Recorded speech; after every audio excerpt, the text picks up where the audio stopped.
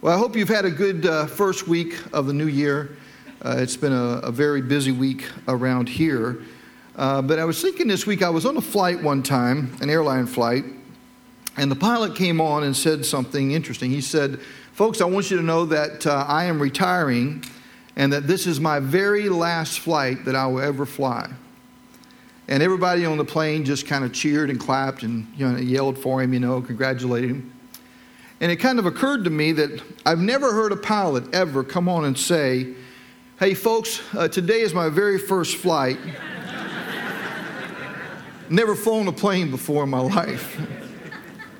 I've never heard anybody cheer for that.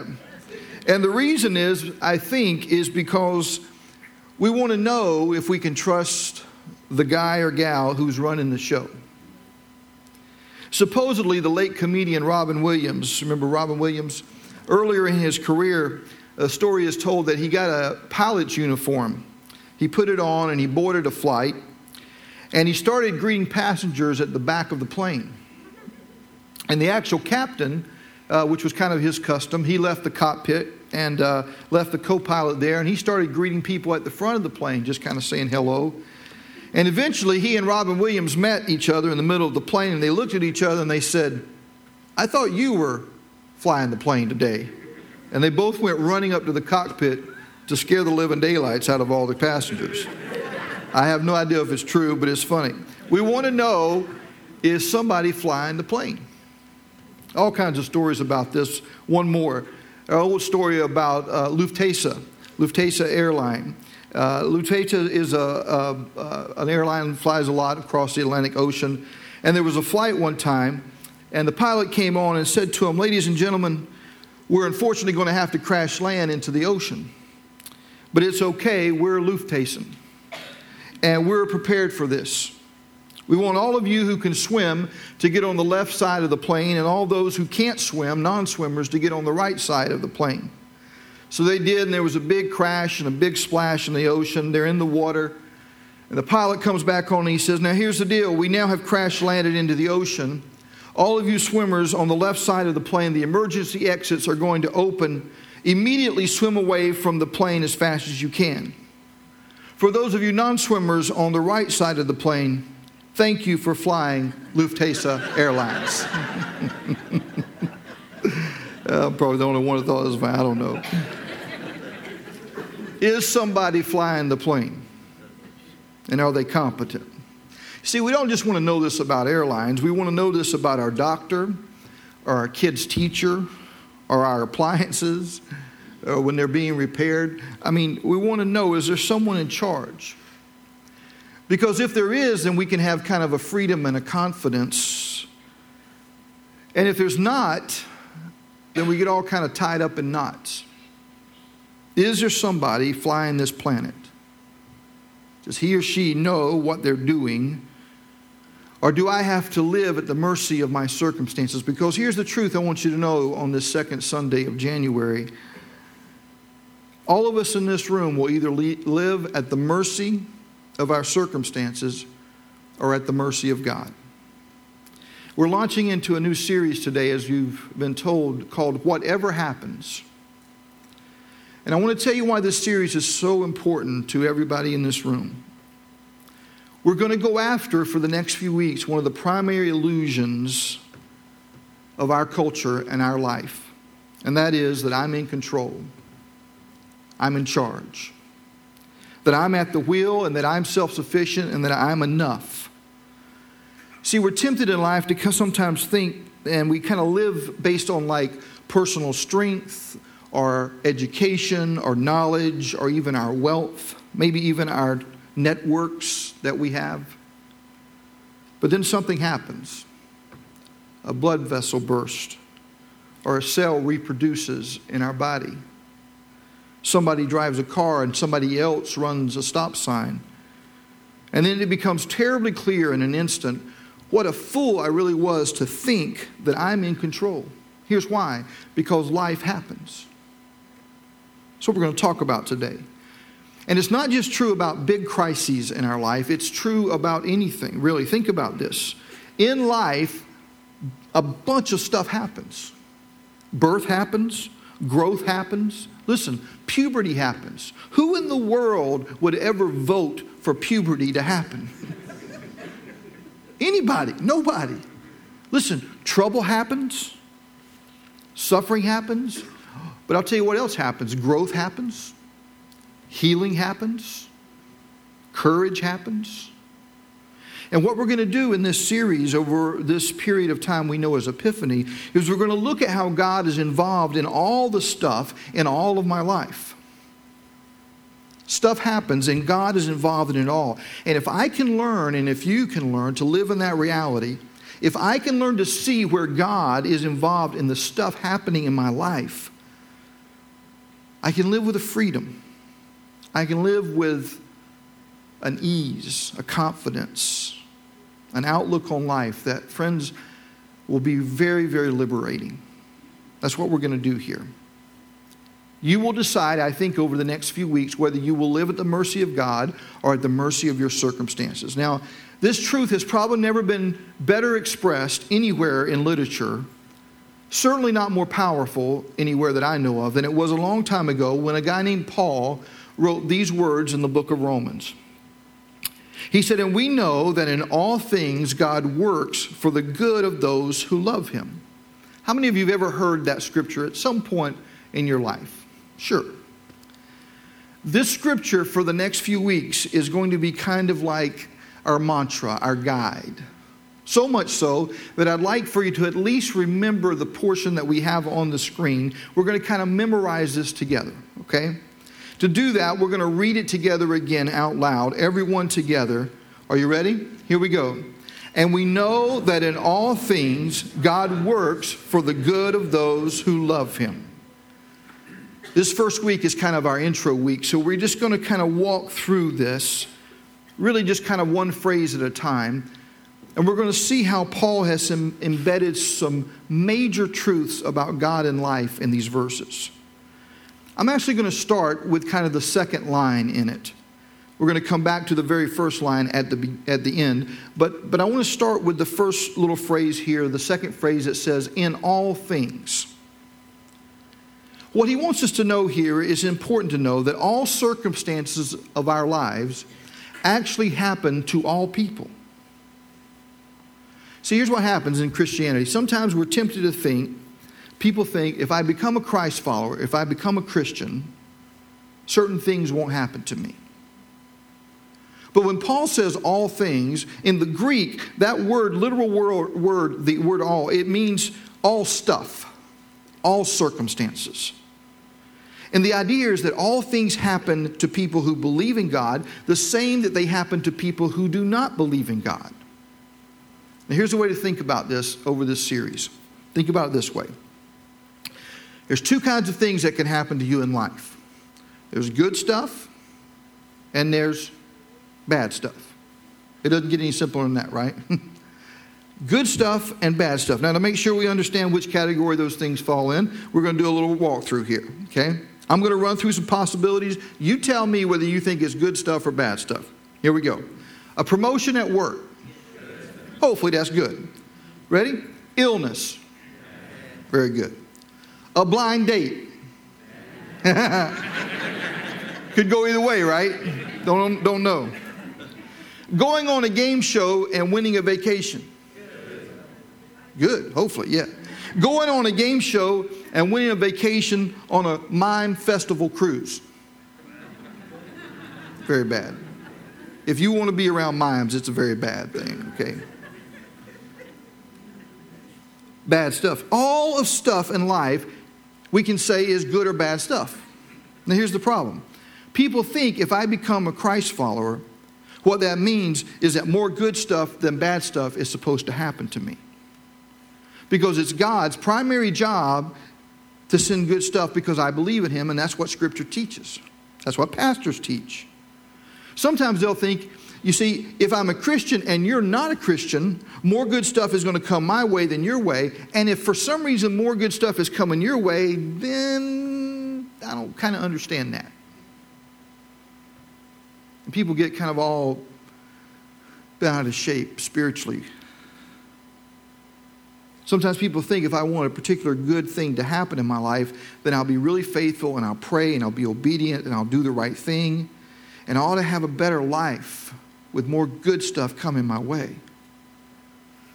I'll give you an example. Several members of my family and I, we went to Nashville, Tennessee after Christmas for a few days.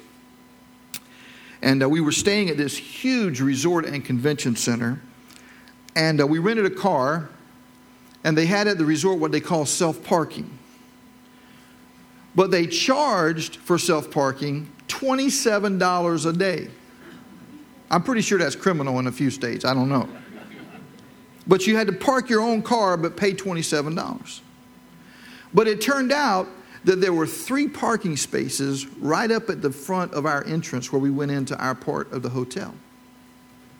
And if you could get one of those 3 spaces, you didn't have to pay. You could just leave your car there. The first day we got there, one of those spaces was wide open. So I whipped her in. And I made the comment, God loves me more than anybody else. Right? Here's the crazy thing about this. We stayed there 3 days, 4 days really, 3 nights. And every time I came back with that rental car, one of those spaces was open for me. I never paid for self-parking the entire time. All these other guys moving in and out of this self-parking paying $27 a shot. Not one time. And I proved that God really does love me. Right? Now that's great except for one thing. It's not true. He really does love me, but he doesn't love me more than everybody else. This is important. All things happen to all people. Traffic jams and problems at work and troublesome cranky neighbors and catching colds and having the dog get sick and have to go to the vet and the appliances conking out and parking spaces being unavailable. It happens to people who love God and people who don't give God the time of day. I'm going to take it deeper than that. I was talking to somebody this week, a wonderful person.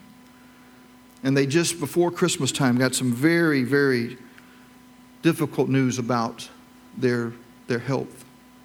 Really struggling. You see, families lose people.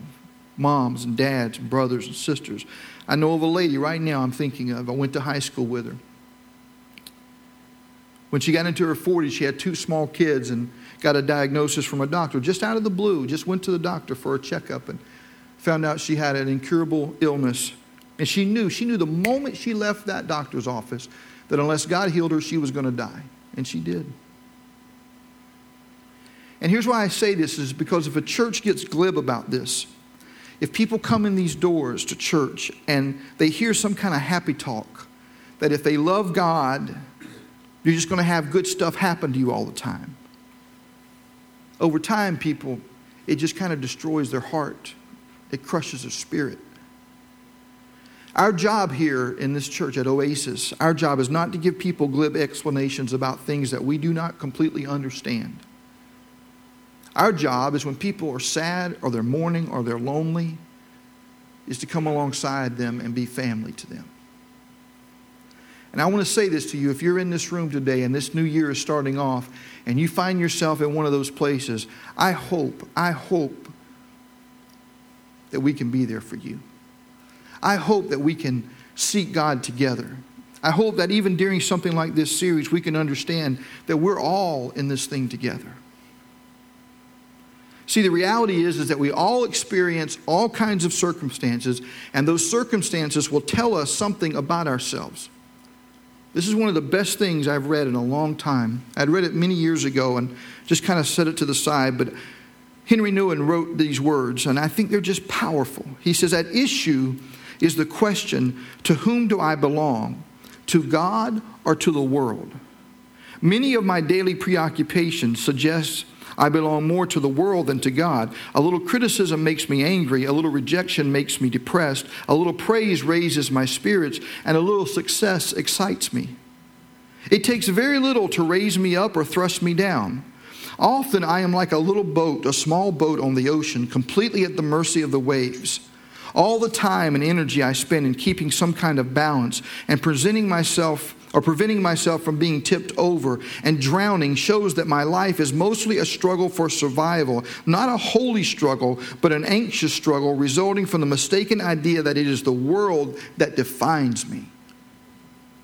Wow. All things happen to all people, friends, but you do not have to live at the mercy of your circumstances. I was reading an article, I think in USA Today a few weeks ago. It was about a group of families, and every person they interviewed, all the families that they were talking to, every one of those families had at least one child in their family who was a Down syndrome child. And it was interesting because they were talking about it, and some of them were actually Christians. And one of the ladies who was a Christian, her question in the article was, God, why would you do this to me? Why would I have a Down syndrome child? And another person, her prayer was this. She said, God, I thank you so much that you brought me to faith so I don't get through this journey or go through it by myself.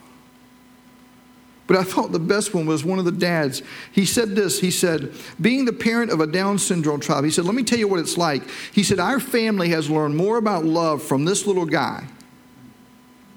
We have been brought together, closer together through serving because we have this guy as a part of our family.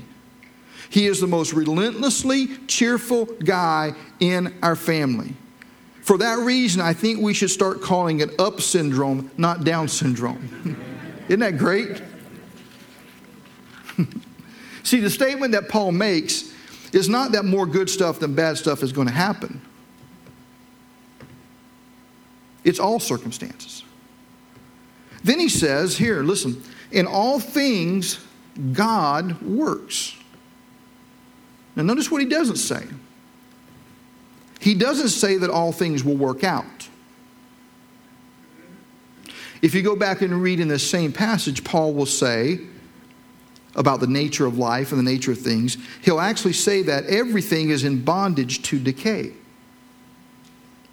Now, people say stuff like this. They'll say, listen, everything's going to work out. Everything is okay. No, everything is not okay.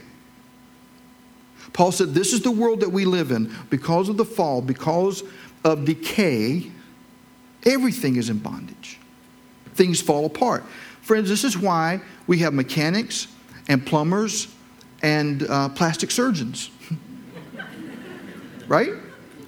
Why does a car depreciate the moment you drive it off the lot? Why? Things fall apart. Why do you get warranties for your appliances that have a specified period of time, and for some reason in this universe, they go out the day after that warranty expires? Why? Because things fall apart. Why do people go online on dating services and post pictures of themselves from 12 years ago? Oh, I've seen some of your pictures. Not necessarily online dating, but I've seen some of your pictures. Why? Things fall apart. See, the promise isn't things work out. The promise is not things work together for good. Things don't. Things are in bondage to decay. Here's the promise. Listen, in all things, God works. In your circumstances, good and bad. Now, what kind of God are we talking about? This is our God. This is a God we claim to follow. One of the things I hope we do in this series is I hope we can try to at least expand our mind to really kind of try to comprehend how big this God is that we talk about. I want to tell you something. Our God is infinitely bigger than our circumstances. The scriptures say that he's the maker of heaven and earth. Now, regardless of how you think that happened, regardless of how you think that came into existence, all this stuff, the Bible has some interesting things to say about this big God. Isaiah says, God, who has measured the waters in the hollow of his hand, or with the breadth of his hand marked off the heavens. Now, we're going to think about this for a second, so just get your mind in gear, because this will blow you away. It blew me away. I was reading about this, And there was an astronomer talking about the sky. She was talking about the sky, and this is extraordinary. She said, in the observable universe, when we look at galaxies, a single galaxy can contain 100 trillion stars. Now let's get your mind around that for a second. And in our observable universe, you ready? There are thought to be 200 billion galaxies. And a single one of them can have 100 trillion stars. Now, we teach in this faith that God brought all this into existence somehow. And people, when they picture God, they seem to picture God with this giant universe with a much smaller God. But see, that's not the way to think about it. The way to think about it is this giant God with this little universe in his hand. Now see, if I was Pentecostal, that's when I'd be shouting right there, right? Do you understand what I'm saying? I'm going to say it again. There's this big God, and there's this little universe right here in his hand.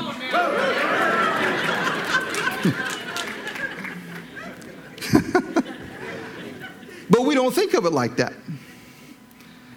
Listen to what the prophet says. He says, look up your eyes and look to the heavens. Lift up your eyes, look to the heavens. Who created all these? Who brings out the starry host one by one and calls forth each of them by name? Because of his great power and mighty strength, not one of them is missing. I'm going to tell you a secret about Robin, my wife. It's not going to be that good of a secret, so don't get too excited. Robin has so many great qualities, but one of the things that she struggles with a little bit is she forgets her phone everywhere. So this Christmas, Sabrina, our daughter, and our son-in-law, Gabe, or will be our son-in-law in the next year, they bought her the greatest gift ever.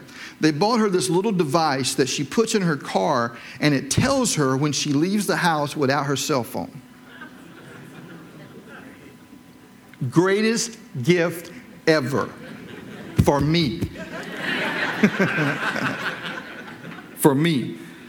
Listen, here's what I want you to know. God, I'm talking metaphorically, you understand. God never walks out and says, where'd you guys put a Polaris at?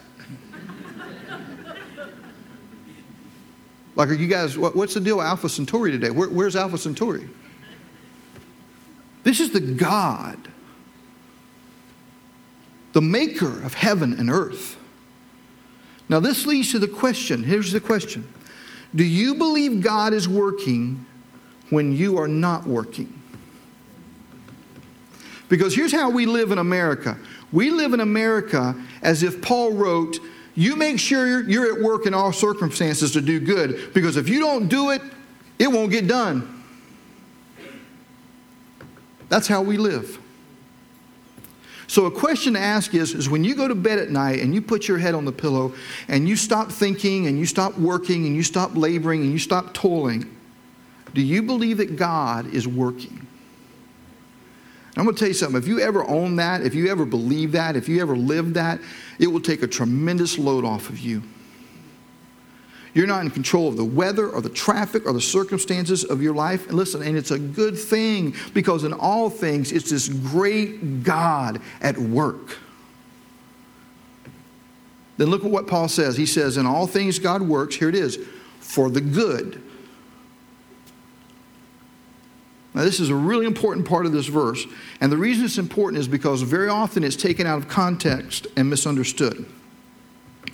Please, if you miss anything else I've said today, please hear this. People have a tendency to think that this means that I want this circumstance in my life, some good circumstance.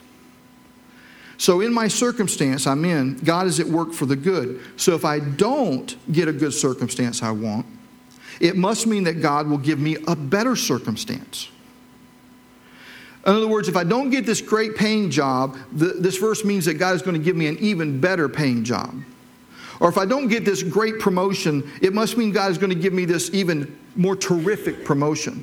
Or if I don't get to marry this beautiful, beautiful girl, it must mean that God has somebody even more beautiful and wonderful for me.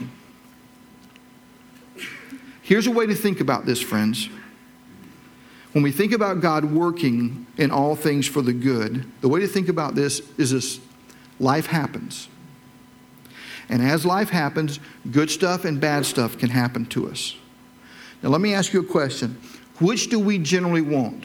Do we want the first one to happen or the second? The good stuff to happen or the bad stuff? Good stuff, of course. Nothing wrong with that. I mean, you think about kids. This is a great way to think about it. Kids want from their parents, they'll say, Mom and Dad, I want a big allowance and fun toys and great trips. Right? That's kind of what kids want when they grow up. They want what?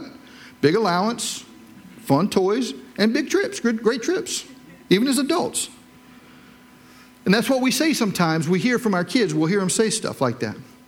But because we love them, we're generally more concerned about good things happening in them, right, than we are about good things happening to them. This is real important. A child will say, Mom and Dad, I want good stuff for me. I want to have good stuff. I want you to give good stuff to me. But if a parent really loves a child, do you know that a parent might actually be willing to make bad stuff happen to a child? We used to call it discipline. We used to call it time out or whatever they called it. I'm not talking about excessive. I'm not talking about over the top. I'm just talking about sometimes parents would actually cause bad stuff to happen in order that good stuff would happen in their kids. Am I making sense? See, we want good stuff to happen to us. Good jobs and better promotions and a hot date and a great house. And God is so much more interested in good stuff happening in me, which is called the character of Jesus. That's called love and joy and peace and patience and goodness and faithfulness and so forth. The promise Paul is making here is not that good stuff is going to happen to you, although some good stuff will. It's so much more glorious than that. Paul says, I want good stuff to happen in you. Let me read it now. And we know that in all things God works for the good of those who love him, who have been called according to his purpose. Now the question is here, what is his purpose? Listen, for those God foreknew, he also predestined to be conformed to the image of his Son. It did not say predestined to live a really comfortable life with a lot of good stuff happening to them. God's goal is for you and I to have the character of Jesus through all eternity. God is up to so much more than we think he is. God's promise is, yes, there'll be good stuff that'll happen to you in life, and you'll be given good stuff. He said, but I promise you at the end, what you really want is you want good stuff to happen in you. I love this part. He says, in all things, God works for the good of those who love him. If you ask me what God really wants from people, I usually will tell them God wants you to love him the way he loves you. Paul wrote these words, and you have to remember he was a devout Israelite. He would do this every day, what is called the Shema, the verse taken from the book of Deuteronomy. He would say, hear, O Israel, the Lord our God, the Lord is one. Love the Lord your God with all your heart, with all your soul, and with all your strength. When he woke up, he would say those words, and when he went to bed, he would say those words. And the question is, why? Why did they love this verse so much? One of the reasons is because to Israel, it meant that the God of Israel is a God who wants to be loved. You understand, this was shocking to the ancient world. Nobody was going around saying, I love Baal. I love Molech. Sometimes we get this weird idea of God in our minds, and we picture him as this giant character who's just saying, obey me, serve me, worship me, adore me. One of the great truths that Israel gave the world is that, and this changed everything, is that God wants to be loved. And part of what that means is God is lovable. We need to understand this in this series when stuff happens to us. This is why Dallas Willard, he says these words in The Divine Conspiracy. He said, the acid test of any theology is this: is the God presented one that can be loved, heart, soul, mind, and strength? If the thoughtful, honest answer is not really, then we need to look elsewhere or deeper. It does not really matter how sophisticated intellectually or doctrinally our approach is. If it fails to set a lovable God, a radiant, happy, friendly, accessible, and totally competent being before ordinary people, we have gone wrong. We should not keep going in that same direction, but turn around and take another road. Amen. In all things, God is at work for those who love Him. Every moment, whatever is going on in your life. Now here's the one that will blow your mind. The question is, so what is God doing for people who don't love Him? Glad you asked. Jesus said it one time best. He said, love your enemies and pray for those who persecute you, that you may be children of your Father in heaven. Listen, He causes the sun to rise on the evil and the good and sends rain on the righteous and the unrighteous. This is how lovable God is. God is at work for the good of those who love Him, and He's at work for the good of those who don't love Him. Does that bother you?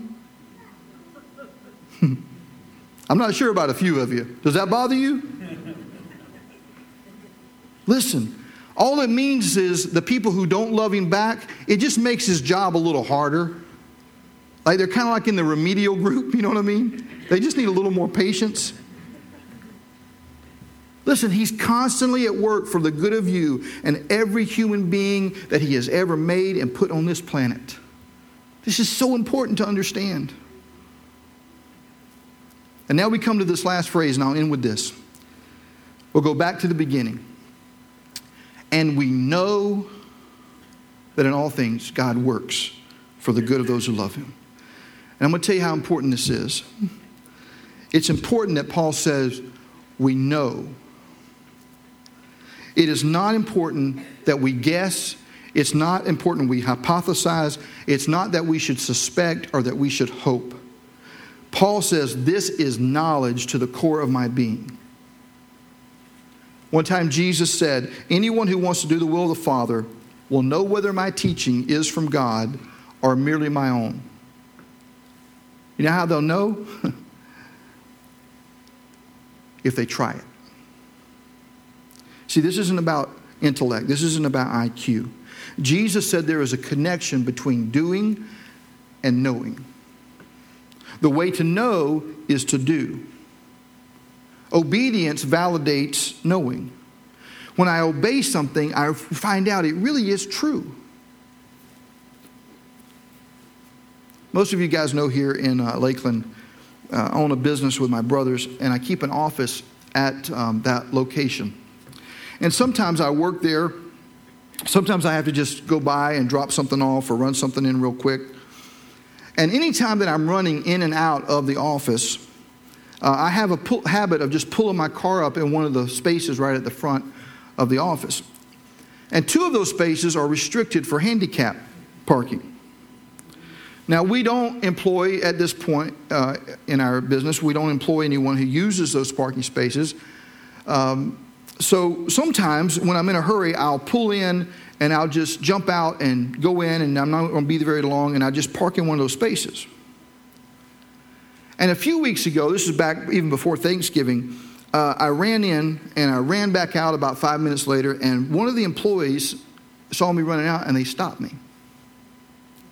And they said, "Hey, Phil." I said, "How you doing?" "Good." "Yeah." I said, "Listen, I don't mean to be like a stick in the mud or anything like that, but I noticed that you pull into those handicapped spaces a lot when you're coming by here, and I just want you to know that, I know we don't use them a lot, but somebody could come and need to use those spaces, and More than that, it just kind of sets a bad example for other people. Other employees could start parking in those spaces too. Now here's me, okay? So here's my honest answer. My honest answer was I just bowed up inside, right? That's what you do. I was like, dude, I'm the boss. Like, I put that parking space out there. I signed your check. I had that first initial thought because we're human, right?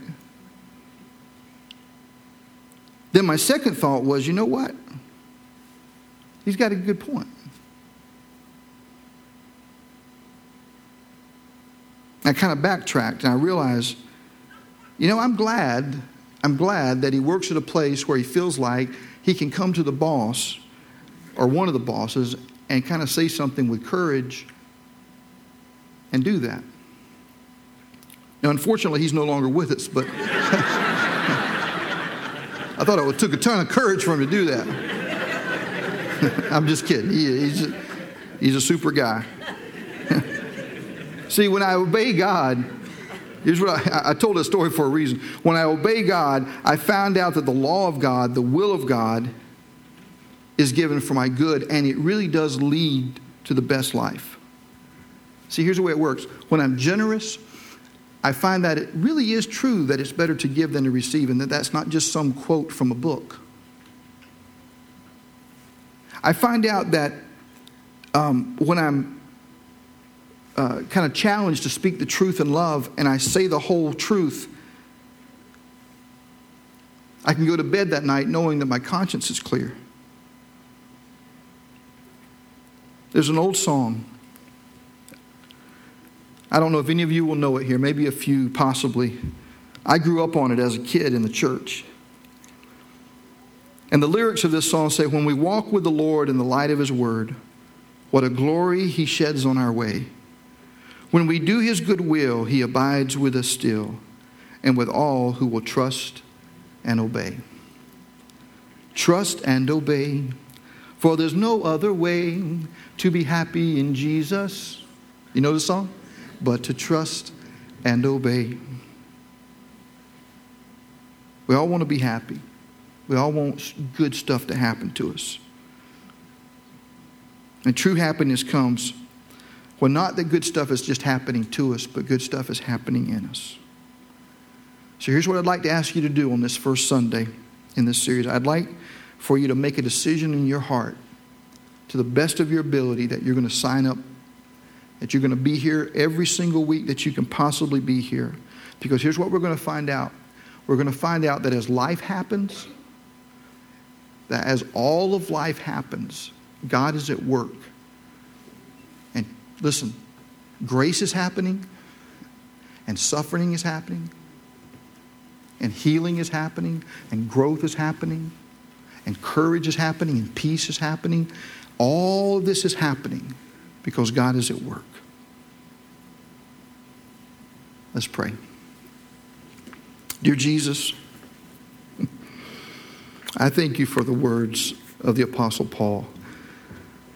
And I pray that we can own these words in our heart and in our soul and our minds over these next few weeks. I pray that we would even make a decision right now just to commit this one little verse to memory so that every time we're confronted with any circumstances, especially bad stuff, that we would stop and say that we know that in all things God works for the good, for good, who love him. Today we think about where you're at work in our life. We just pause and we think about it. We think about good things. We think about bad things. And we realize as Christ followers, we're not exempt from the bad stuff, and we're not promised everything will be good. We own that truth this morning. And we commit ourselves to these next few weeks of learning and growing and maturing together as the body of Christ. Amen.